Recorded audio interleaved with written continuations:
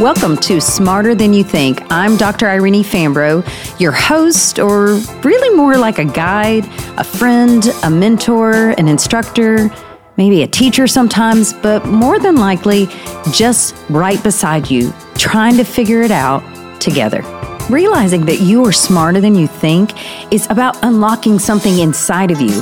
When we say fancy things like multiple intelligence, yes, it's the work I did in my dissertation, but it's more. It just says there's so many ways of being smart. You really are smarter than you think.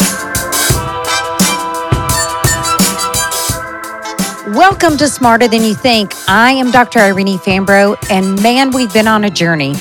The first season was 24 episodes. Take that in, 24 episodes. So it was a great place to begin to explore this idea that you're smarter than you think. But here's one of the cool things about it is that it doesn't stop there.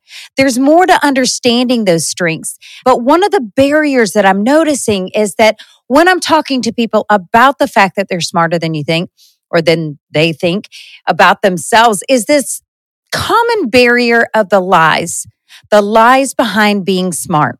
And so in season 2, we're unpacking those. But I feel like we have to take one session before that. Because when the enemy is coming against you and is trying to speak these lies about you being smart, what he's really coming after is your identity. Now, I have to pause right there because I think that there may be some confusion where you might have taken some of these intelligences and really actually begin to enmesh them with your identity. This is who I am. And so I want to take a second and caution that. This may be something you've never heard before. This might actually throw you because when the Lord was unpacking this with me, I actually just literally put my dog on a leash, and I don't even like to walk him. And I took him out. I don't like to walk him because he's a golden doodle and he just goes nuts. Like he doesn't know how to behave out in public. And so when literally the Holy Spirit dropped this idea in my heart, he was just like, I want you to know this before you go after this. And it was before I was doing a teaching on spiritual gifts. And he said, your spiritual gifts, your calling, your identity. And now I can see where he's layering in your intelligence. These are not your identity. Ugh. Okay. So, when I want to back up a minute because, growing up, there were these teen magazines and I never got one, but I always had a friend who had one. And in them, there used to be these quizzes, finding out about, are you and your BFF besties for life, or what's your skin tone, or are you in love or it's a crush? And so I know I really just identified all of the women that were listening. And so men, I don't think you guys had these quizzes, but for those that are used to be able, to taking personality tests or those things that can identify, whether it's the Enneagram, the Strengths Finder, even this multiple intelligence, there's a little bit of us that leans in. There's a little part of me that's like, which Disney princess am I really? I mean, am I Elsa or am I Jasmine? And again, I know I isolated myself into all the women out there, but as a male, there are still those places in both of us as males and females that we lean into, and we're asking, who am I? Tell me more. I want to know more. Romans 12:3 in the Message says the only accurate way for us to understand ourselves is by what God is and by what he does for us, not by what we are and what we do for him. Our identity is based on who God is and what he does for us. I just think that blows my mind. That just takes me into a whole nother place. Because if I want to understand who I am, first of all, it's not just by myself, not just sitting in my room. It's not me making a vision board. It's none of those things. And those are great places. But God says, when you want to understand who you are, why don't you go to the one who created you? And when you can accept that partnership and stop trying to figure it out apart from him, you're going to find truth. You're going to be able to sort through these things that the world, that the enemy is trying to hand you that have nothing to do with your identity. You'll be able to say, hey, God, is this a part of my identity? Is this something I should take in? He'll say yes or no. Our identity is based on who God is and what he does. So we need to explore these things about who he is and what he does so we can discover who we are. what our identity is. Why are these lies coming after us to attack us and try to make our identity about the lie? This is in Colossians 1:16 in the Message. It says, for everything, absolutely everything, above and below, visible and invisible, rank after rank after rank of angels, everything got started in him and finds its purpose in him. He was there before any of it came into existence and holds it all together right up to this moment. So who is God? God is your creator. And what do creators do? They create, they make. I mean, God made many things. He made the heavens and the earth, the sun and the moon, the night and the day, the animals. I mean, think of it like, think of it like if you were making something with Play-Doh. I mean, I can make Play-Doh creations. Like they don't look necessarily awesome, but I can make them. And I think that when you look at that aspect, you think, okay, this is something like, imagine God and he's creating something when he's making the heavens and the earth. And these things were spoken. Okay. So, this is kind of hard because I gave you the Play-Doh creation, but I mean, those are the things that were created outside of not putting his DNA in them. But there's something bigger than a Play-Doh creation that I can make. A little bit more intimate and personal. And that's my children. It's a bad day in parenting when I look back and forth between the Play-Doh creation and my children and I start comparing. So there's no comparison at all. I love my kiddos. They have my DNA, my blood. And I went through a lot more to co-create them. I know you can think of the positive things, but birthing children has its own stuff. So many things. And so when you think of God as your creator, I think you need to create a separate box for what it was like to create humans. It was pretty fancy. Like he's spoken to existence the other things. He started forming and fashioning us though. He formed and fashioned us. He put his image in us. He didn't just speak us into life. He got really close and he breathed the breath of life into our bodies. That's pretty intimate stuff in Genesis 2. And when we begin to understand who God is and what he does, we start collecting the pieces of our core identity. You and I, we bear God's image. We are image bearers. We are God's masterpiece creation. We aren't just good like the trees, the animals, or the moon. We are very good. Take that in. Like, I want you to understand that you're God's image. You're an image bearer. You're his masterpiece creation. These things can't shift. Whether you're using your intelligence or not, whether you're having a good day or not, that is why your intelligence can't be your identity. Because when you feel like it's validated, when you feel like you can use it, when you feel like that it's in operation, or that you feel like fill in the blank, right? Then your identity goes up. But when it doesn't, there we go down. So this is huge because what should be in your core are things that are immovable. And those are only things that are immovable are the things that are connected to God. Now that's an impressive start, I think, but that's not all that God is. In 2 Corinthians 6:17-18, he says, I'll be a father to you. You'll be sons and daughters to me. So God is your creator, but he's also your father.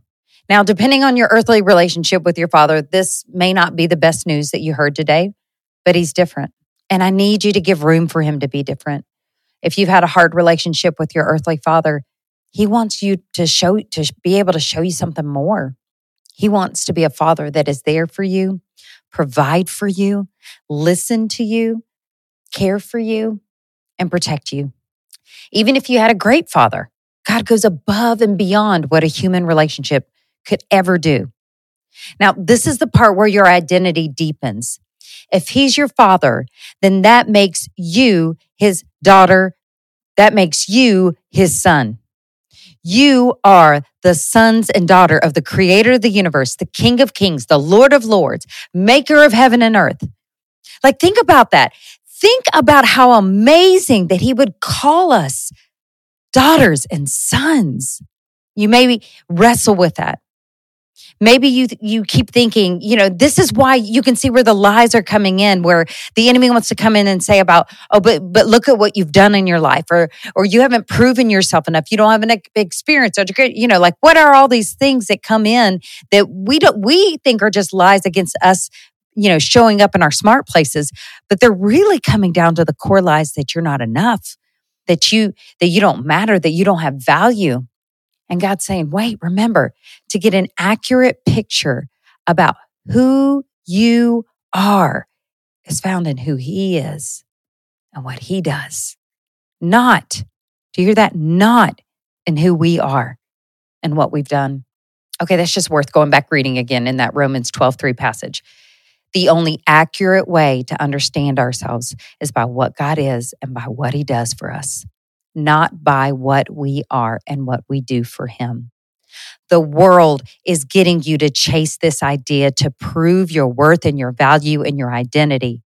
And one of the ways is by saying how smart you are. This is what's so beautiful about this. You're smarter than you think. It's unpacking all these places that God wove inside of you about this beautiful, intricate way that you express your identity and your intelligence and your personality and all these different places. But what God is trying to say to you is don't let the core of you be attached to these. Let these just be an expression. It isn't about what you do. It's about who He is. You see, if our identity is based upon what we've done or not done, again, buckle up because you've signed up for a roller coaster ride. And on the days you do the right things and you're feeling up about who you are, and then those bad days, it's just like this, wee, you're like, that was my impersonation of a roller coaster. I don't know if you caught that. But it's up and down and it's up and down and it never stops. When your identity is based on what you do, just get ready. And you know what's really hard about that? I did not get this until, oh my gosh, it would be early 40s that I felt like the Holy Spirit was showing this to me. And I literally, when I went and took my dog for a walk, I was like, wow, this is like my whole 30s, like all wrapped up in a nugget. My identity kept rising and falling based on opportunity to utilize my giftings. If I was walking in my calling, if I felt like I was moving towards my destiny, up and down, up and down, up and down. It was so unstable inside. And what I wanted was this firm place. And what I needed to do was to detach myself from what I do, that doing, that performance based, that can I prove it? God says it's already done because you're connected to me. So if it's not already amazing enough that He's your creator, which makes you an image bearer, His masterpiece, or also the fact that He's your Father, which makes you the daughters and sons of the King of Kings and the Lord of Lords and the Maker of heaven and earth, then just hang on. That's that fun phrase. But wait, there's more, because He's also your friend. John 15:15 in the Message says, I'm no longer calling you servants because servants don't understand what their master is thinking and planning. No, I've named you friends because I've let you in on everything I've heard from the Father. That's just, it's like, man, it's so good, to take that in, that He's the creator, that He's our Father, but also that He's our friend. And sometimes I think it's like, oh, that sounds nice, but I don't really fully buy into all that. Like that just seems like a bit much. But no matter what you've done or will do, He won't unfollow or unfriend you. No matter what you posted yesterday, no matter what you do. And this is what's so interesting, because I think we can read that verse in Romans 12 and see that we think, okay, it's not about an understanding an accurate picture about who I am, isn't about what I do. I can immediately think about, like, I can't do it. It's not about the positive things I do. It's not about the good things that I can do to validate it. But can you take it in that it also means that it's not about the things you do wrong? Like when you make it or miss it, God's like, yeah, your identity still intact. Who you and I are still intact. That's huge, because nothing else in this world is offering that type of unconditional stability. Remember that understanding who God is and what He does reveals another part of your core identity. That is where you want your source to be. You are God's friend, and God desires to hear all about your day not just the short version of it, or if you want to just do the short version of it, whatever you're willing to give him, he's there. He wants all of it. He wants to talk to you. He desires to hear about your dreams, your goals, your fears, your anxieties. He wants to share with you his dreams and goals too. You see, in a master-servant relationship, there's not a dialogue that happens. The master speaks and the servant does. God says, you're deeper than that for me. But yet we keep him at that place. We keep it at that minimal, like, God, just, you command and I'll just do it. It's just easier that way. But God says, I want more from you. These are just 3 descriptions of who God is and what he does. 3 descriptions that change how we see our identity. Your identity is who you are. It does not shift. It does not change because God does not shift or change. You are made in God's image. You're an image bearer. You are God's masterpiece creation. You are the daughters and sons of the King of Kings and Lord of Lords. You are a friend of God. And that means you're loved. You belong. You are enough. You are in partnership with God. Now, be careful. There are some things that the enemy wants to tempt you with, areas of your life that he wants you to make parts of your identity. And this is where it can kind of get tricky, right? You feel all those good things, right? And they're really good, right?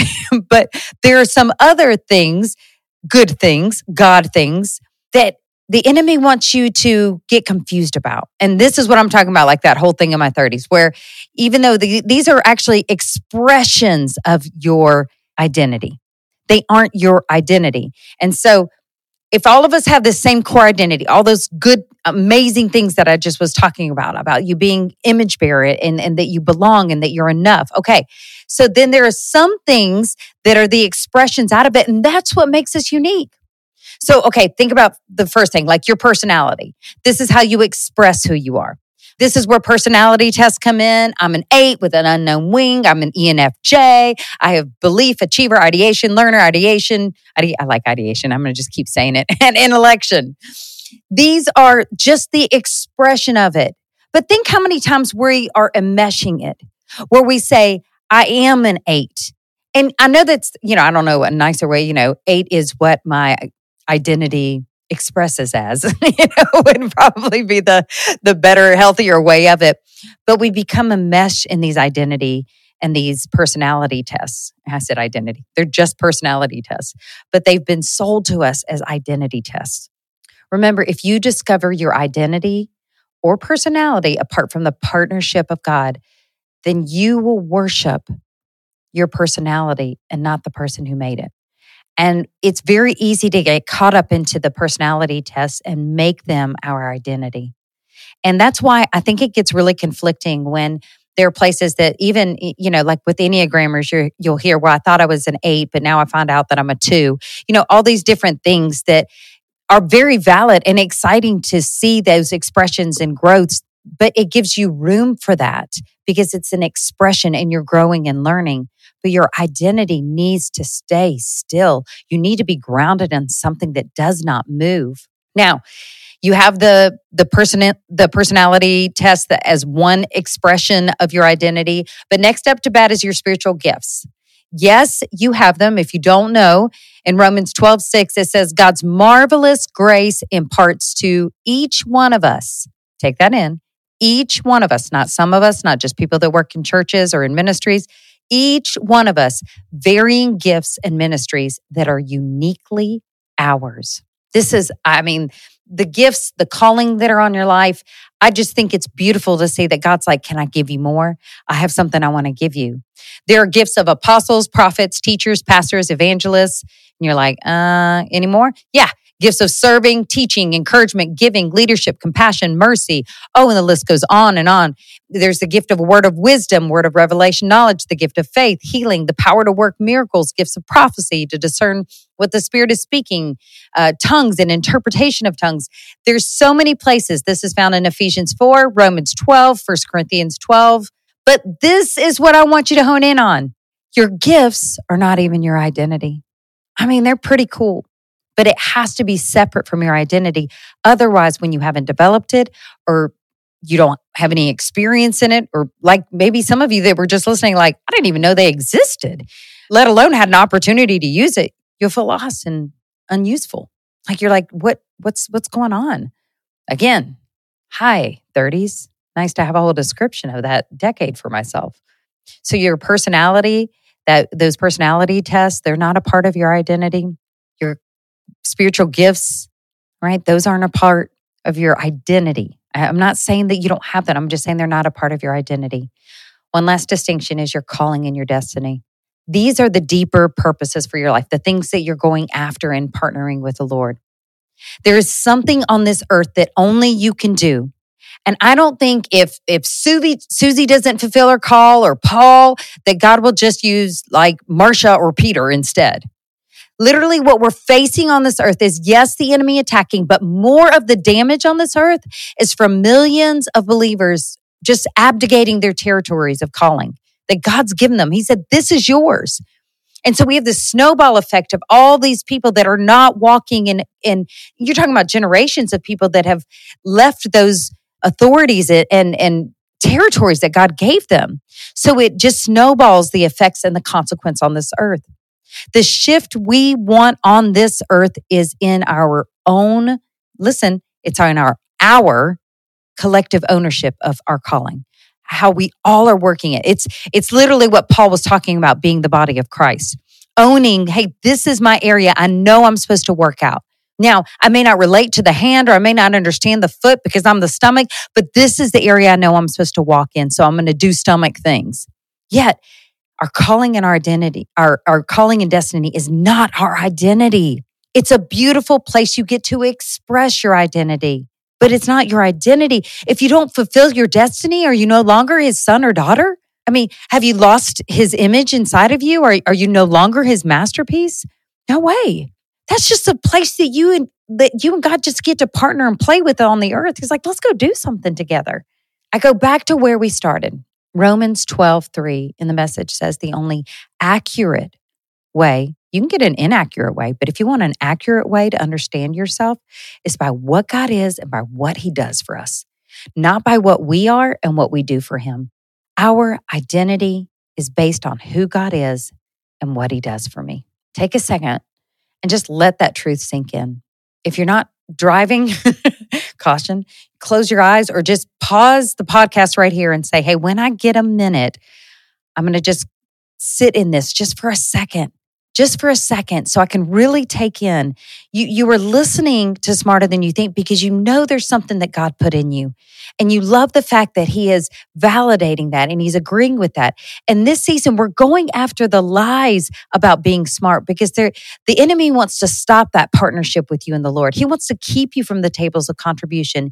And we want to say that it's all about those different people that lead the tables of contribution. Like they won't let us in. I can't even say anything. I'm not even invited into that room. But what I want you to realize, there's a lot of tables you are not contributing to because you've believed the lie. And so that lie is coming against you, your expression of partnership, and is thus after your identity. And that's a deeper expression.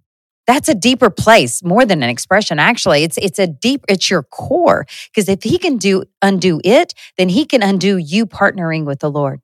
So when you get a second, I want you to hear these truths over you. You are made in God's image. You're an image bearer. You are God's masterpiece creation. You are a daughter or a son of the King of Kings and Lord of Lords. You are a friend of God. And that means you are loved. You belong.